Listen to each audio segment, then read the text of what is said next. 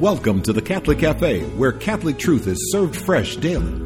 We've made you a reservation in the luxurious corner booth, so come on in and see what's on the menu today. Now, here's your host, Deacon Jeff Drzymski.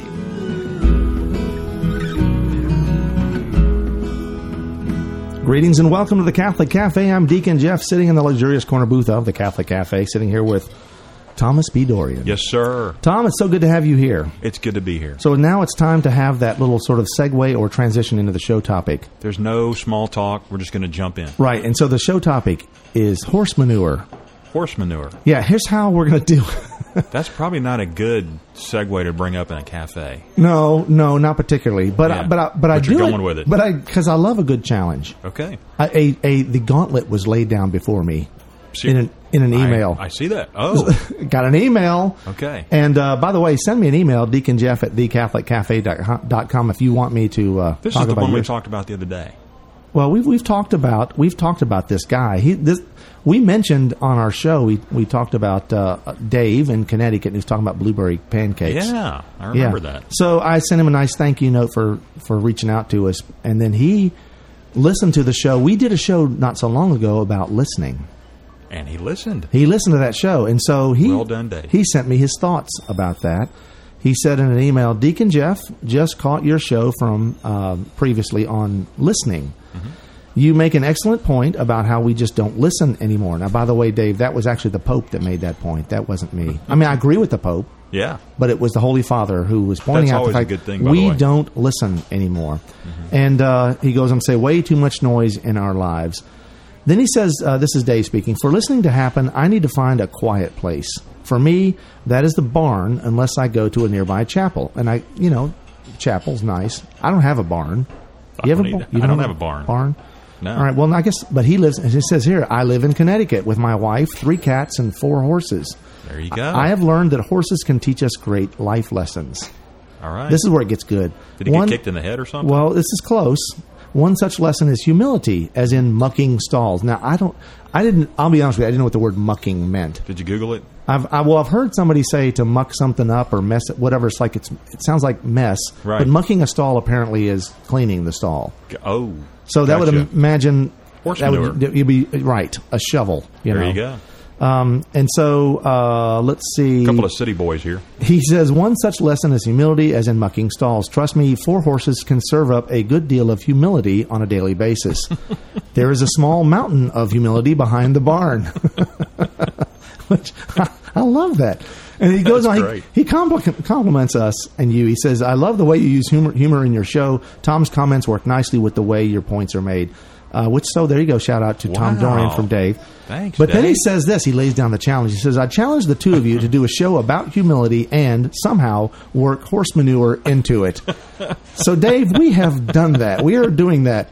And he goes on to say, the horse people out here listening will get it right away and start to chuckle. The rest of your audience may be motivated to go volunteer at an equine rescue facility. They always need help. And become better Christians. Helping horses, being out there, doing whatever you can do. And he says, just trying to help based on my humble experiences at the barn. And it's signed Dave from Connecticut. I like Dave. So Dave's got a good sense of humor. Dave. Yeah. Well, you know what? We should openly extend Dave a guest host spot. Come on. At the Catholic Cafe. So if you bring find yourself some blueberry pancakes. Yeah. Well, we'll serve them if Dave shows up. Yeah. But anyway, so Dave wants us to talk about humility, and the way he finds humility in life is mucking a barn. Mucking the stalls where the horses are. And they give him lots of humility on a daily basis. Yeah. And there's a pile of it back there behind the barn. So of all the people in the world that I know, I know you can somehow or another pull this together. So we're going to pull it together. We are. We're going to talk about this whole concept of humility and where it comes from. I'm on the edge of my seat. Naugahyde. No, authentic. It's not horse. Authentic faux Naugahyde. There you go. I'm on it. So here's how we're going to do that. First, I guess we should talk about the word humility. Okay. Where that comes to us from. Mm-hmm. St. Thomas Aquinas says that we get the word humility from humus, H-U-M-U-S, a Latin word, which means earth. Right? Okay. Which means earth. And also, as you think about it, earth, you've ever heard that expression of a person being down to earth? Yes. Right? Being humble. Yeah. To be a humble person is to be a down-to-earth person. That's true. Right? So humus is that word that we use for the ground below us, the earth. Okay. But also, if you're a gardener, I know you're a gardener, don't you? You go out a little bit, enough to be dangerous. Whenever you're angry at God, you go out there and I'm more like a landscaper. Yeah, you like to go out there in the middle of you dig up trees. And I'll get out there and plant them 2 feet to the left of where they were. Love it. Yeah, because you like to pray that way, don't you? I do. Yeah. See, I'm praying that it will end. I'm praying that Lord, take me now. I don't when I'm like pulling weeds and stuff. Don't want to be out in that. That's why I had so many kids, by the way. That's work. Oh yeah. They take care of that. Exactly. That's right. So, but if you're a gardener, you know what humus is. When you go to the gardening center, you can buy bags of humus. That's true. And it's like, and I didn't know this till I was studying humus a while back, and it's like, oh, there's a reason why it's called that, because it's this rich and fertile earth, and it's like nutrient rich stuff, and actually humus is part of our own soil and how the ground is made up. If you go to Wikipedia, the world famous resource, on one of the entries there, it describes what humus is. It says humus is the dark organic matter that forms in the soil when plant and animal matter decays. Humus contains many useful nutrients for healthy soil, nitrogen being the most important of all. So it's like this nutrient-rich soil in which things grow, right? Fertile soil, the good stuff, not that hard-baked clay that you try to, raise tomatoes in or whatever, and you can't do it. But this is that rich, They don't get stuff. that kind of stuff in Connecticut. We got it down here, though. Well, they got a lot more of that humility piled up behind the barn, more humus than right? And they can do stuff with it apparently. But you've seen that when you turn the soil, that rich, dark stuff that comes up. And what's so cool about that is where that comes from. How it gets nutrient rich is from when plant and animal matter decays. Now think about that for a second. If we're talking about our own humility, it's only in our humanity, when our humanity is allowed to be destroyed or knocked down or torn down to the point, I shouldn't say it that way because it's good to be a human, but I mean, I guess our selfishness, our pride, the obstacles that we put up to God, when we allow that to decay, so our selfness decays. So when that animal matter, when that decays, our selfishness, it turns into rich and fertile soil that when we become humble, right, when we get down to earth, we are receptive to God, but then also we are rich and fertile ground for God to plant seeds, for them to be nourished by the Holy Spirit and for there to be fruit to grow forth. Yeah. Right? And then also we're rich and fertile soil for God to use us for other people to be to reap the benefits of that which grows out of our rich and fertile soil that is from our decaying pride. Right. And so you start to see this connection with where we get that word humility from. But also, you know that if you've been to adoration with benediction at the end of it, when the deacon or the priest or the bishop, whoever's doing the benediction, as they get ready to elevate the monstrance and do the blessing over the people with that monstrance with the Blessed Sacrament contained in it, they put on this thing called a humeral veil. Right. And that humeral veil goes around their shoulders, wraps around their hands, and then they hold the monstrance with that humeral veil being there in between their hands and the monstrance. Right. And the point of that, again, is we see humility. Okay. It is not the power of the priest or the deacon or the bishop. It's not the human being there that's blessing the people. It's God Almighty. Right. All the blessing comes from God through the Blessed Sacrament. Right? God's living presence in this world is blessing us, and not the man that holds it. And so that's important. And so that's where we get that word, the humeral veil, comes from, all from that same root of humus, which is like down to earth. Right. And so that's kind of neat, and we start to realize that humility really that's a necessary and fertile soil for us to live in and to be and to do God's work. It's necessary for us to be humble, and usually it's us that gets in the way. Right. You know, I think about, there's a couple of great Bible stories, parables. The prodigal son, right, in chapter, that prodigal son's in Luke, in the 15th chapter of Luke, and then also the workers in the vineyard in the 20th chapter of Matthew. And in both of those stories, we see God's mercy. So the workers in the vineyard, the guy goes out and he's looking for workers in his vineyard, and he goes out at different times of the day. And then he ends up paying the people who came in the last hour the same as he had paid the people who worked all day long, who had agreed to a day's wage. Right. And so the stories are about God's mercy. And see, God loves everyone. And even if at the end of your life you want to turn to Him, you can go to heaven and get the full reward. Right. Right? And so we see God's mercy playing out there. And yet still those stories have like a grumbling whiner. You know, why didn't I get more? I worked longer. I worked harder. And you start to realize that's not what the Bible says, by the way. It doesn't sound like that when you read it. But I guess the point is that story, even in the face of mercy, there are people who their sin of pride is, I worked harder. I should get more. Right. It's about me, not about that other person getting the benefit of a day's wage for only having worked an hour. What about me who worked a whole day? Shouldn't I get more? Yeah. It's about me, right? And the same thing with the prodigal son. Prodigal son wastes all his dad's money, goes off and blows it. Famine strikes and he comes home, tail between his legs, penitent, sorry.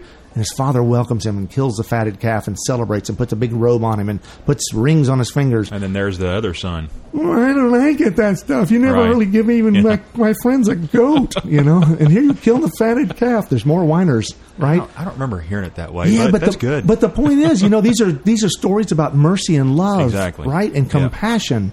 Yeah. And in the face of mercy, what do?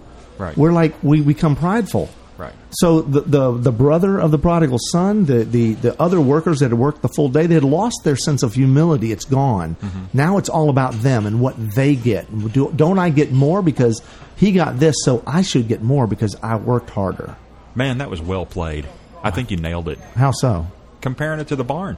Yeah, the barn. It was awesome. Yeah, so there's like a pile of manure, at behind Dave's barn. Remind me, Dave, not to go to a barbecue and go out behind the barn and say, "Hey, go out behind the barn and get me some more wood for the fire." Don't remind me not to do that. But no, you're right. So like Dave has chosen to do some things on a daily basis that add to his level of humility. Well, we have a list of things that we're going to talk about on the other side of this break that we're going to help you with humility, how to become more humble. That's what we need. In 10 easy steps, right? That's what we're going to do. We promise it when we come back. Before we do that, I want to remind folks we've got a great website, thecatholiccafe.com. Also, I would love to hear from you. Deacon Jeff at thecatholiccafe.com. We'd love to share your story with the whole world. That'd be fun. Right after we get back.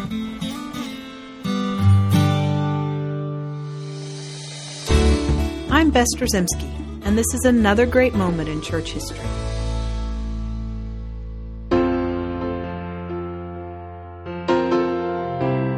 The world has long wrestled with belief in God, belief in a supreme and loving Creator who transcends all things, all spaces, and all time.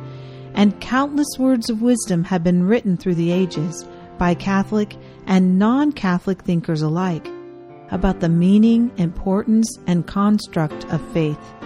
American writer and poet Elizabeth York Case writes, "There is no unbelief. Whoever plants a seed beneath the sod and waits to see it push away the clod, he trusts in God." St. Thomas Aquinas, Doctor of the Church, writes, "To one who has faith, no explanation is necessary. To one without faith, no explanation is possible." If a man wishes to be sure of the road he treads on, St. John of the Cross tells us, he must close his eyes and walk in the dark. Faith, says Helen Keller, is the strength by which a shattered world shall emerge into the light. First Lady Eleanor Roosevelt writes, "He who loses money loses much. He who loses a friend loses much more. He who loses faith loses all."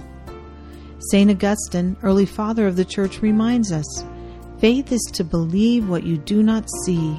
The reward of this faith is to see what you believe."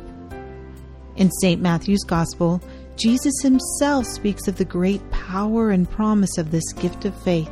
He tells us, "For truly I say to you, if you have faith as a grain of mustard seed, you will say to this mountain, 'Move from here to there,' and it will move, and nothing will be impossible to you."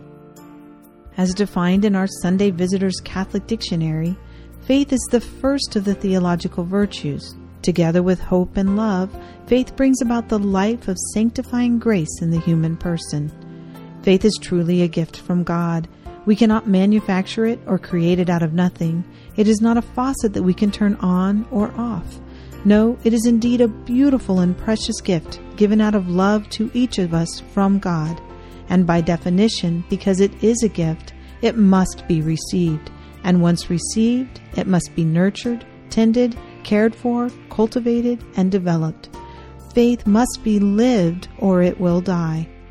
It is only in living a life of faith that we are truly alive. I'm Bess Trzymski, and this is another great moment in church history.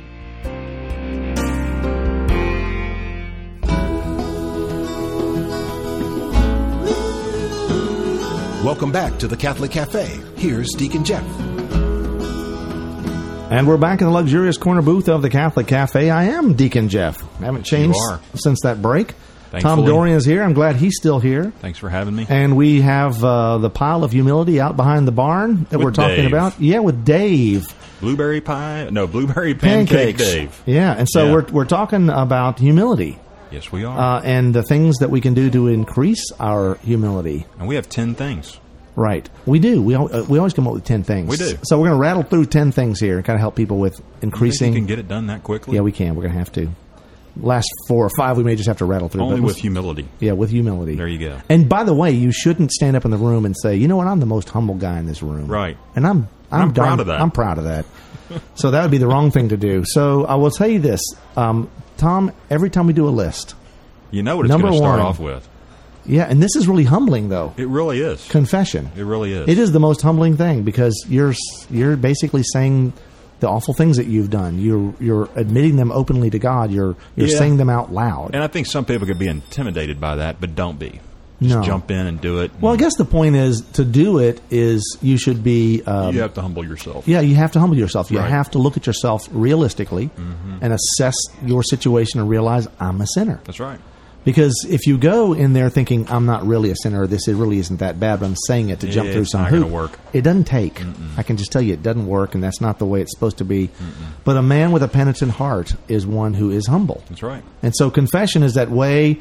It's an outward expression of what we can do, and the more we go to confession, the more humbling it is. That's right. Well, I say regularly. I don't want you to go, bless me, Father, for I've sinned. It's been 5 minutes since my last confession. That's problematic. That's problematic. That's a sign of something else. Yeah. But I will say that to go, once a month or every couple of weeks or at the very least every couple of months. I know a couple times I've slipped and went, 2 months and I could tell. You look at me and go, you need to go to confession. You're not judging me, but you can tell I'm on edge. Yeah. And so that's your a close humbling, friends you can and your family. That's right. It's a humbling experience to go to confession. Yep. So that's number one. Number two is what Dave started by talking about in this email that he listened to the show. Muckabarn. He listened. No, Darn. He listened to the show on listening. There you go. And the act of listening is actually it's humbling. Yeah, that is right because we want to talk. Yeah, you're right. You're just trying to fill the silence. I just stopped talking. No, I'm not. I was trying to be humble. I'm not going to say anything. I'm waiting for you. It's dead air. We're going to make all of these. It's like a staring contest. No, the funny thing is all the engineers at all the stations, we're on over 600 stations, and 600 engineers just got up out of their seat, and they put their Twinkie down and said, something's wrong. We got dead air. I'm sorry. That was not nice. But... Which part? The silence or the Twinkie? Listening more, though. Yes. To listen is to be humble because it's not about you, right? It's about the other. I'm sorry, what'd you say? Yeah, I know. You're listening to me. I know you are. Yep. What's three? And so number 3 is prayer, but it's different. It's not prayer just in the sense, Our Father who art in heaven, hallowed be thy name. That's nice. It's prayer. Jesus taught us that prayer. But this is a kind of prayer with a disposition to be open to changing. How many times have we prayed for things that we want or desire or the way we see it needs to be fulfilled? Right? True. But how many times have we prayed for God's will? Yeah. Which might not be the same as ours. It Lord, let me know your will. Right. And then more importantly, or as importantly as once you know it, help me to be open to doing it. Amen. Because that's like this idea of we don't want to change. Change is hard for us. It's very difficult. But if you're praying to God, the creator of the universe, Lord of lords, King of kings, and you are saying, hey, I know how this needs to be handled. I'm just telling you to let you in on my deal. That's not prayer. And that's not, you're not open to his will. Mm-mm. But if you are praying, Lord, this is a difficult situation. What is your will? And tear down the obstacles that I'm creating so that I can do your will. Right. Help me to change. Yep. Right? Help my unbelief. All these prayers that we say to God, they need to be done in a way where we're open to changing, to being molded by him. Number 4, take on the tough job. See, this is where the mucking the stalls comes in. Yeah.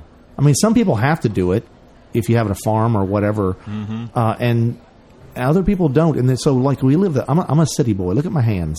Not a lot of calluses there, right?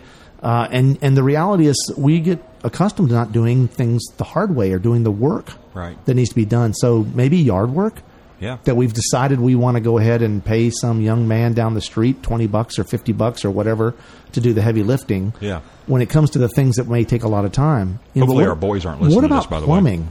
Have you ever tried to do one of those wax rings on a toilet? No. Tom, you need to.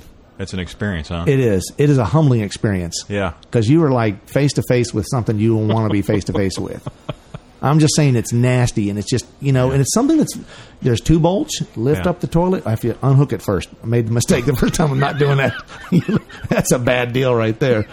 You don't want to do that. That's a whole other show. But I'm telling you, when you get down there, down and dirty, as it were, it's humbling. Well, you're getting in Dave world there. You're right. You're exactly right. And we might think, like, that's not for me. I'm not a camper. I don't like bugs.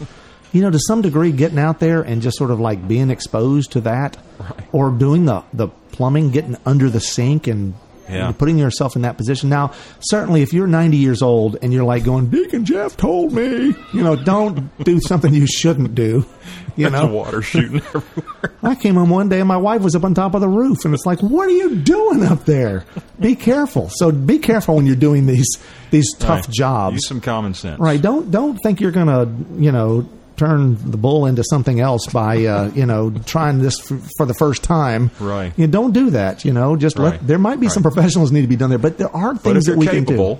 Yeah, but there are things that we can do outside in the yard. Yeah. Planting, weeding, and things like that we sometimes easily kind of give up.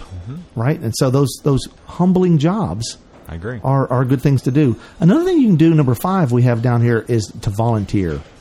That's a good one. And you think about it, there's a lot of stuff that you can do at your church. You can join the men's club. Yep. And what does the men's club do other than like drink beer on whatever night they meet, which might be part of the process. But the reality is those men's clubs are there for sort of spiritual brotherhood, but to serve the parish. Yeah. And so when they're putting on the carnival or the spaghetti supper or whatever they're doing, they're the ones that are volunteering to show up and take the tickets to organize this, to bring in that thing, to move that stuff over there. And it can't be done without that volunteer work. So that's one thing at the parish. But also really popular is this room at the inn thing. It's taken off everywhere, where homeless people are being brought into various shelters, and people who don't normally just get out there and volunteer are volunteering to be there, to be a witness. And all you need, someone told me last night, they were talking about room at the inn. They said, all you need are 2 ears and a pillow. Yeah. And you can, you stay overnight with them and you listen. They want to be heard. So that goes back to our number 2, listening, but also just volunteering, putting yourself in that situation. Also filling in those hours in 24/7 adoration, perpetual adoration. That's a good one. Right? There's always a couple of hours available. Wherever in your city you've got perpetual adoration, I guarantee they're looking for somebody to fill a slot. Okay, here's number 6. Do a good deed and don't mention it. No credit allowed. I mean, when's the last time you did something and you specifically made sure it was anonymous? Yeah, we don't do that enough. I want to tell you about a few of them, but I can't. Otherwise, they won't be anonymous anymore. That's right. And I guess the whole point of that is this is a way in which you can do something that benefits the kingdom, that builds up the kingdom. It doesn't always have to be faith related. It can be simply buying somebody's meal at a restaurant and not letting them know it, and then you not going home and saying, guess what I did today? Yeah. Right? And the important thing there is that helps with our humility when we do those things, because we're not feeding off of the joy of having people know that we did something good. Right. I mean, everyone loves a good pat on the back, right? But if that's the reason we're doing things, well, that's the opposite of humility. That becomes pride. and it can become prideful very easily. Yeah. I think God gives us affirmations when we need them, but it's really good for us to do things that benefit others for the good of the other, and not to gain any kind of credit for it. Yeah, I agree. That really is a good thing you do. Number 7, this one's hard. Do what your spouse suggests without discussion or argument. Nah, that's hard. That's what most guys listening to this right now say. I was with him all the way up until he said, listen to her without arguing. It's hard to do. It is. Listen to her. Listen to your wife. Yeah. Right? Hear what she has to say and then do it. Now, not on everything, but try it more often. That's going to help with your humility. Yep. Deny yourself those creature comforts. Okay. Yeah, take some cold showers. Right? All right. Use only water to drink. That's what I'm doing during Lent. Oh, but that's good. What if that's what you did a lot? Sleep on the floor. Ooh. Now you start to feel like St. Francis of Assisi. Yeah. Yeah, so this is going to help humble you. The Franciscan friars, the renewal. So then number 9, forgive others. It's humbling because very difficult. We pray that in the Our Father. We do. Forgive us our trespasses as we forgive others. So if you forgive others, the Lord will forgive you. It's true. But it helps to forgive others, and that humbles us. Yep. Right? And then number 10, guess what? It's confession. Number 1 is confession. Number 10 is confession. Because after you've done all that stuff, you're going to need to go to confession again. Yeah. That's true. So here's 10 easy ways to build up humility in your life. It's perfect. To become the man or the woman that God is calling you to be. Thank you, Dave. To be more humble. Thanks, Dave, for that horse manure that led us to humility, led you to humility, and hopefully leading all those who are listening to a life of humility, tearing down that pride, allowing that God would come into our lives and change who we are. Amen. Well, let's ask our Blessed Mother's intercession. Let's do it. Hail Mary, full of grace, the Lord is with thee. Blessed art thou among women, and blessed is the fruit of thy womb, Jesus. Holy Mary, Mother of God, pray for us sinners, now at the hour of our death. Amen.